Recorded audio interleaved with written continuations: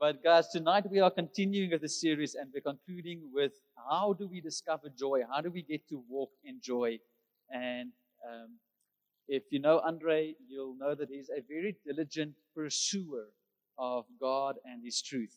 So I'm expectant for the word tonight, knowing that this is something that wasn't just thought about in the weekend, but it's something that has been birthed and stirred in his heart for years. So we're expectant tonight, Andre. Thank you very much, Jaco. Sure, you feel the pressure when he gives the introduction. But I am extremely excited about tonight's message. Also very nervous.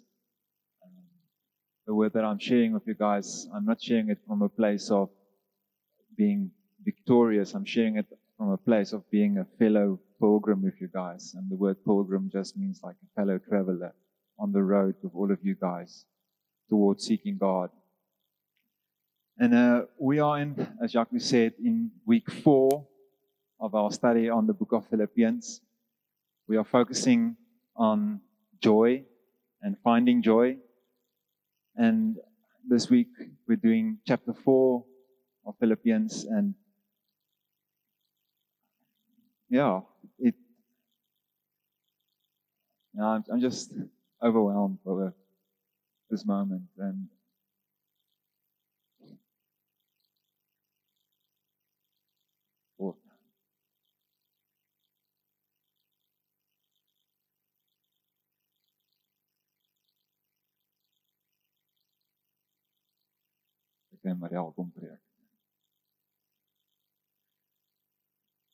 the reason why I'm overwhelmed is the Lord is just so faithful.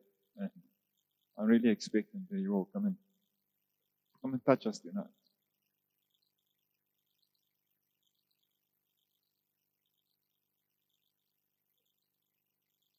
I didn't expect this. Okay, so I'm speaking tonight on joy through prayer. And as I was preparing, Marielle asked me the question, but why do we want joy through prayer? First of all, because it's joy.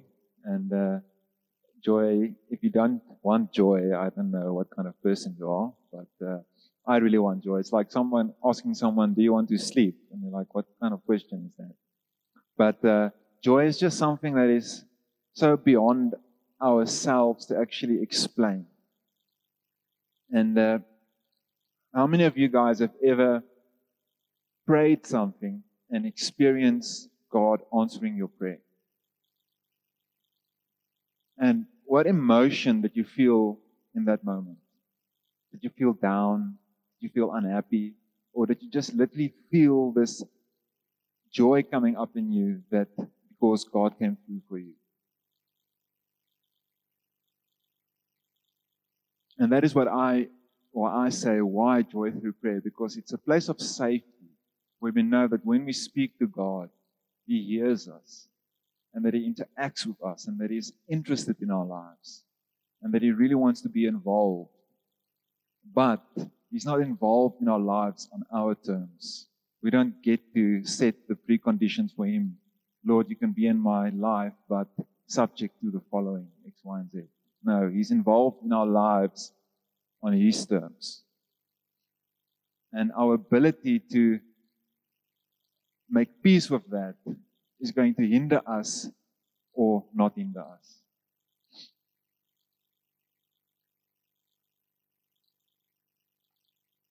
So as a church, we've been, for more than a year now, ever since lockdown started, even before lockdown, really trusting the Lord to help us grow in prayer. And I've recently been reading a book, and I started chapter 3, and I was like I think it's like the first or the second paragraph, and I read the following. And it says that if a person only knows how to seek after himself and his own desire, he may pray, but he is not a man of prayer. Brothers, if we know only how to pray for our own living, business, and family, then our prayers really fall short. this proves that we are still rather complicated and mixed within. We desire other things besides God. And when I read this, I was unable to continue with the rest of the chapter because I really just felt, that's me. I'm just so selfish in my own and in myself. And I can pretend not to be selfish, but I know I'm selfish. And a lot of my prayers revolve around myself. And ever since I've read this, I've been incapable of continuing with the book because I'm just so, Lord, I can't get past this. And when I read this, I just immediately went on my knees and said, Lord, I can't fix myself. I can't fix my own selfishness. So I really come before you and I repent and I admit I'm selfish. But I can't fix myself. I need you to come into my life and through your grace empower me to overcome my own selfishness.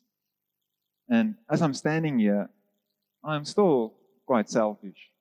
But I can really experience God is starting to slowly but surely help me to start living beyond myself. And that is where tonight we're focusing on joy through prayer. And the joy through prayer comes by prayer that is beyond ourselves. So that's prayer that's not just focused on ourselves. That might be where prayer starts, but it's not where it ends. And like I said, I'm not sharing this message because I'm a super Christian. I'm sharing this message because this is what God is currently confronting myself with as well. So, and whatever you hear tonight, don't hear it from the lens of I need to do better because then you're going to fail. Hear it from the position of, Lord, I'm incapable, but through you and through you working in me and through the empowerment of the Holy Spirit, I'm capable. So our main piece of scripture is Philippians 4 verses 4 to 7, and it reads, Rejoice in the Lord always. Again, I will say, rejoice. Let your reasonableness be known to everyone. The Lord is at hand. Do not be anxious about anything, but in everything, by prayer and supplication, with thanksgiving, let your requests be made known to God. And the peace of God, which surpasses all understanding, will guard your hearts and your minds in Christ Jesus. And you just got to love how Paul can take all of these truths and condense them into 2 or 3 sentences. And you're like, I can preach for 2 days on this, So I'm not going to preach on everything because there's just too much here. But as I was going through the scripture, the Lord just highlighted certain parts of the scripture for me. And the first part that He highlighted for me was the part that says, the Lord is at hand. And I interpret that like the Lord is near. And if I can bring it closer to home, it's like a child being alone at home and maybe being afraid because they are alone at home. But the moment their father, or even their mother, just for the sake of it, comes home, all of a sudden the fear goes away because their parents has come near. And in the same essence, the Lord wants to come near us. And even in this week, the Lord just asked me a question like, why do you trust your dad? And I said, well, because I know my dad. And then it's like, okay, but so that means that in whichever part you are struggling to trust me, that's where you don't know me. And because you don't know me, you are struggling to trust me. And even in that, so God is just so faithful in saying, okay, but even in your weakness, I want to come and reveal myself to you. Just be vulnerable. Just come and sit at my feet. Let me speak to you. But when you are in prayer, know that I am near. Know that my character is near. My character of faithfulness, of love, of mercy, of grace, of steadfastness is near. And then he goes on to say the second part that stood out for me. It says, do not be anxious about anything.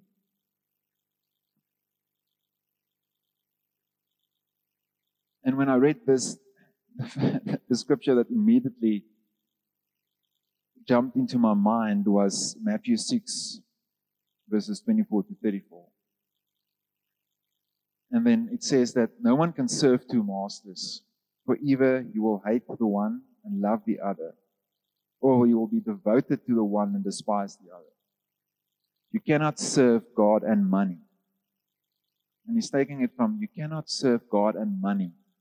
Therefore I tell you, do not be anxious about your life, what you will eat or what you will drink, nor about your body, what you will put on. Is not life more than food and the body more than clothing? Therefore do not be anxious, saying, what shall we eat? Or what shall we drink? Or what shall we wear? For the Gentiles seek after all these things, and your heavenly Father knows that you need them all. But seek first the kingdom of God and his righteousness, and all these things will be added to you. Therefore do not be anxious about tomorrow, for tomorrow will be anxious for itself. Sufficient for the day is its own trouble. I took out some parts in the middle, so that's not exactly how it's in the Bible, but yeah. And the way that I interpret, if I have to paraphrase what I've just read, is that when I seek first God's kingdom, he will provide to me what I need to live for his kingdom. But then I'm confronted with the question, but am I really living for God's kingdom? And am I really willing to allow God's kingdom in every part of my life, or only certain parts? And I'm not saying that because I want you guys to feel guilty. I'm saying that because that is what I'm asking myself. You know, it's very comfortable to come to church on a Sunday because that's what I do. But maybe Monday morning, the Lord presses on my heart to go and speak to someone. And now all of a sudden I'm not comfortable. Am I in that moment willing to let the kingdom of God come into my life or not? And then secondly, as we are seeking God's kingdom, God knows that we have needs. That we must come to a place where we know what is our source.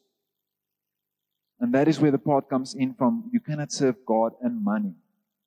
Because if your source is your job or whatever means of income you have, then you are serving money. And I'm saying that to myself as well. Or do I know that God is my source and he has variant ways that he provides to me, one of which can be my job. But even if I lose my job, my trust doesn't all of a sudden now fall onto the ground because my job was never my source.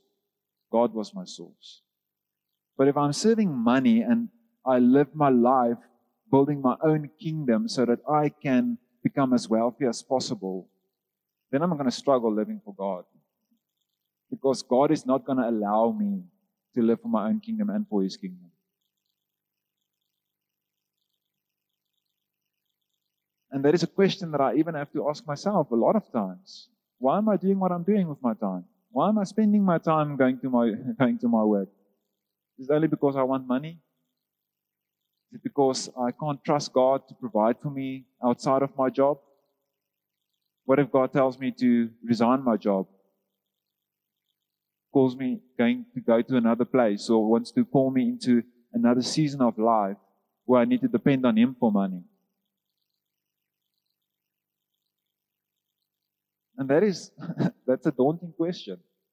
And in that moment, we are immediately confronted with, are we really serving God? And I am confronted with, am I really serving God? So the next part of the scripture that stood out for me was the part that says that, but in everything. And that is extremely daunting for me because in everything means in everything. Like there's nothing not part of it. You know, it's like everything. And I can honestly say that I do not see God in everything. Honestly, I'm not even going to try and pretend that I see God in everything. Because that would just be hypocritical of me.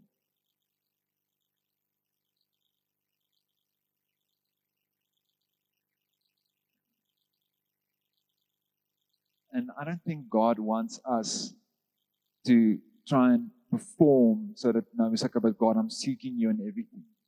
But He wants us to come into a place where we are saying, Lord, I'm dependent on you. And I want to make you part in more of my life because I'm dependent on you. And then when I'm thinking about this phrase of in everything, then I'm thinking about, am I asking God about every area of my life? What about my health? Lord, what should I do with my life? How should I live? What should I eat? What should I drink? If I'm sick, do I just immediately run to the doctor, or do I really trust the Lord to heal me? My schedule. Who decides what my schedule looks like? A lot of times we feel overwhelmed with our schedule, and then we go to God angry because our schedule is out of control. But did I for ever one moment ask God to come and arrange my schedule? And now I want to be angry at Him because my schedule is out of control. It doesn't make sense. My work, what kind of work do I do? Did I trust the Lord for the work, or did I ask Him whether I should do this work, or did I just see the paycheck and say, okay, that's the paycheck I want, that's the life I want, so now that is the work that I'm doing? Or am I in my work because it's a door that the Lord opened for me? And we will know when the Lord opens doors for us. I've experienced it many times. And that is why I'm still where I'm at, because I've wanted to resign so many times. But every single time I need to remind myself that it wasn't me that opened this door for me to be where I am. It was the Lord that opened it. So therefore, He's got a purpose for it. My relationships. Do I allow the Lord to have a say in the way that I conduct my relationships, or even with who I'm in relationship with? My free time, how do I spend my free time? Lord, I'll worship you at church, but come Saturday, I'm going to go braai, I'm going to watch the rugby, I'm going to watch the cricket. There's no way I'm just going to stay at home and just seek your face. Because it's my free time, I want to enjoy my life. I've got one life, let me live it. My entertainment, what kind of entertainment do I put before my eyes? For me and Marielle, we decided that we're not going to watch any movies, and I'm not putting this on you, this is just something we decided. We're not going to watch any movies where they blaspheme or use the Lord's name in vain. And so many times we've sat and we've started watching a movie 10 minutes in, then they use the Lord's name in vain, and me and Marielle is like, oh, alweer. Like literally we can't find the movie anymore to watch because it's almost impossible. But now I've got a choice. Am I going to let go of what the Lord is putting on my heart because I want to be entertained? Or am I going to say, Lord, I'm going to let go of my entertainment because I want to honor you? And again, I'm not putting that on yourself because I want to say you're not allowed to watch that type of movies. But be faithful in what the Lord is putting on your heart to do. And be obedient to that. That's what I'm trying to say. And even the way that I rest. Am I including Him in the way that I rest? And what it boils down to is that the amount of prayer that we have in our lives proves the amount of dependence that we have on God. And the lack of prayer that we have in our life proves the lack of independence that we have from God. And God, if we look straight through the Old Testament, He was always one that showed Himself that He is dependable. But yet in myself, sometimes I don't want to depend on God because He makes things quite tough sometimes. He wants me to trust for things that I do not yet see. And now I need to make decisions on things that I do not yet see, and I don't even know whether He's going to come through for me.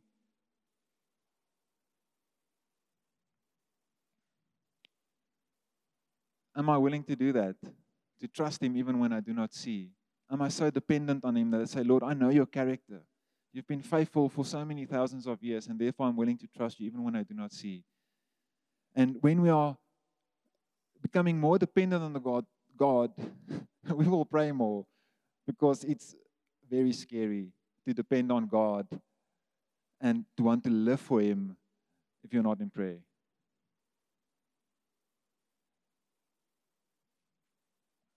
The last part is the said, and it goes then, okay, by prayer and supplication with thanksgiving, let your requests be made known to God. And the peace of God, which surpasses all understanding, will guard your hearts and your minds in Christ Jesus. And just the portion of peace that stood out for me. And then even in this week, I was reading Romans 8, and as I was reading it, it just leapt out of the page, saying, for those who live according to the flesh set their minds on the things of the flesh. But those who live according to the Spirit set their minds on the things of the Spirit. For to set the mind on the flesh is death, but to set the mind on the Spirit is life and peace. And then I'm confronted for myself again. What do I allow to occupy my mind? What am I currently almost thinking about? What do I find myself thinking about so many times? And to be quite honest, a lot of times I think about I'm going to gratify my own flesh. Yes, I'm going to have this pizza tonight. I don't want to tonight. It's a Friday evening. Now all of a sudden listen to a worship song. Now I want to go eat pizza because I'm list for pizza. And that's not bad. But what I'm trying to say is that a lot of times we make our decisions based on what our needs are, based on what our desires are. And we do not allow God to come and just say, okay, but I've got different desires for you. I want to come and meet you.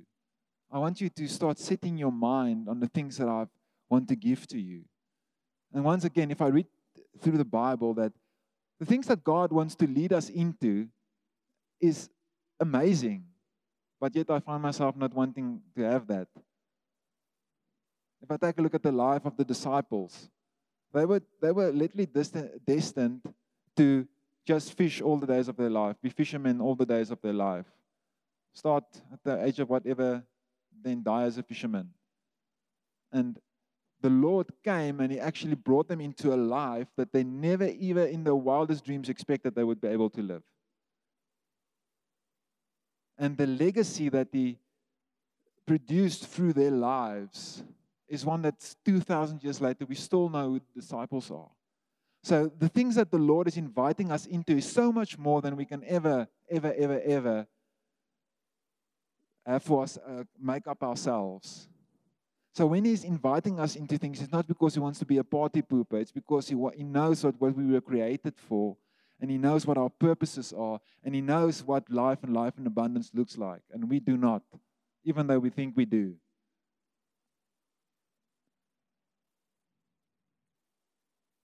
So I really, and I know now you guys probably know why I cried at the beginning of the service, because I'm just so overwhelmed with what the Lord is confronting me with, because I'm just so aware of how totally incapable I am, and how weak I am, and how sinful I am.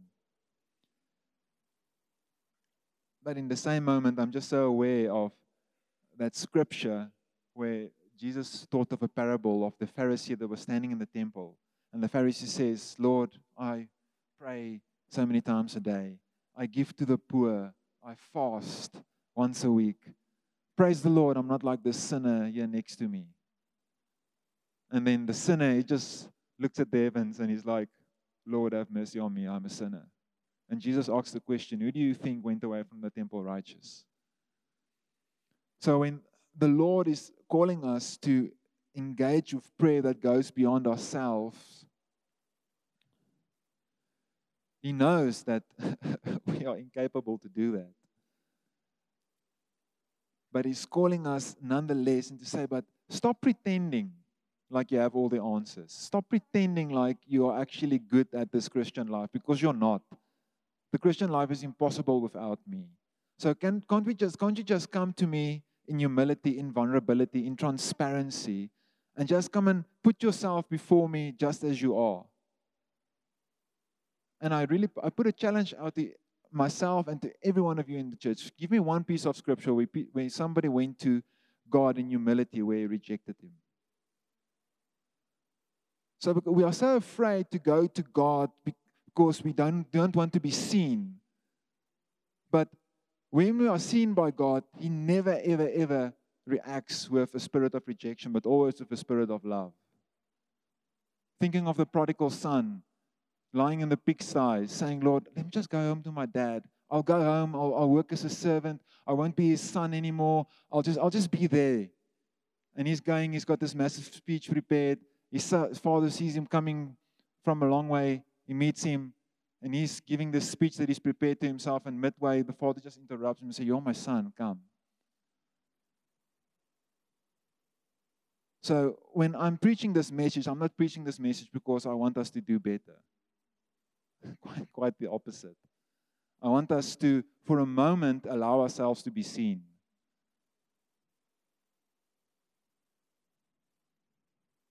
And it's extremely scary to be seen. Just remember, I cried in front of all of you guys tonight. And that's not lekker.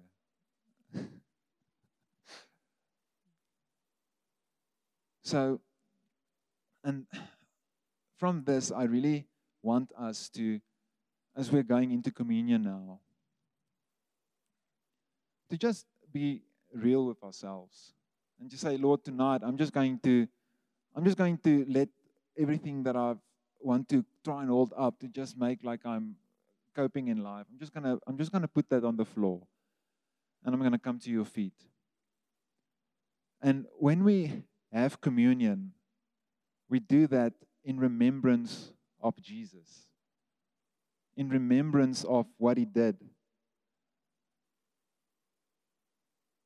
But also when we have communion, it's a place where we can have communion with one another. We can be in community.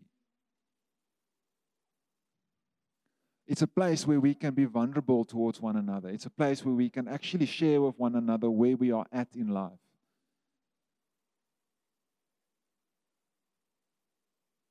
And I just want to extend the invitation to each and everyone tonight.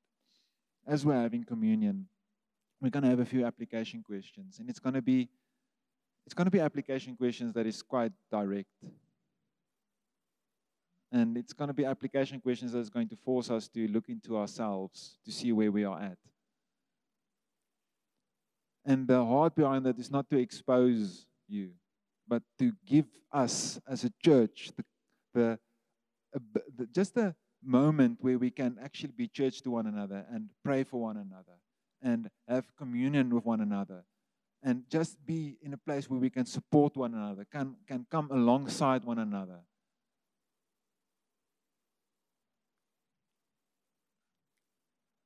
And as we're having communion, and first of all, if the Holy Spirit is literally sharing, just pulling on something in your heart, I want to really challenge you, be vulnerable and share it. Because the longer that you keep it there, the longer it will stay there, because you in yourself have no ability to take that out of your heart.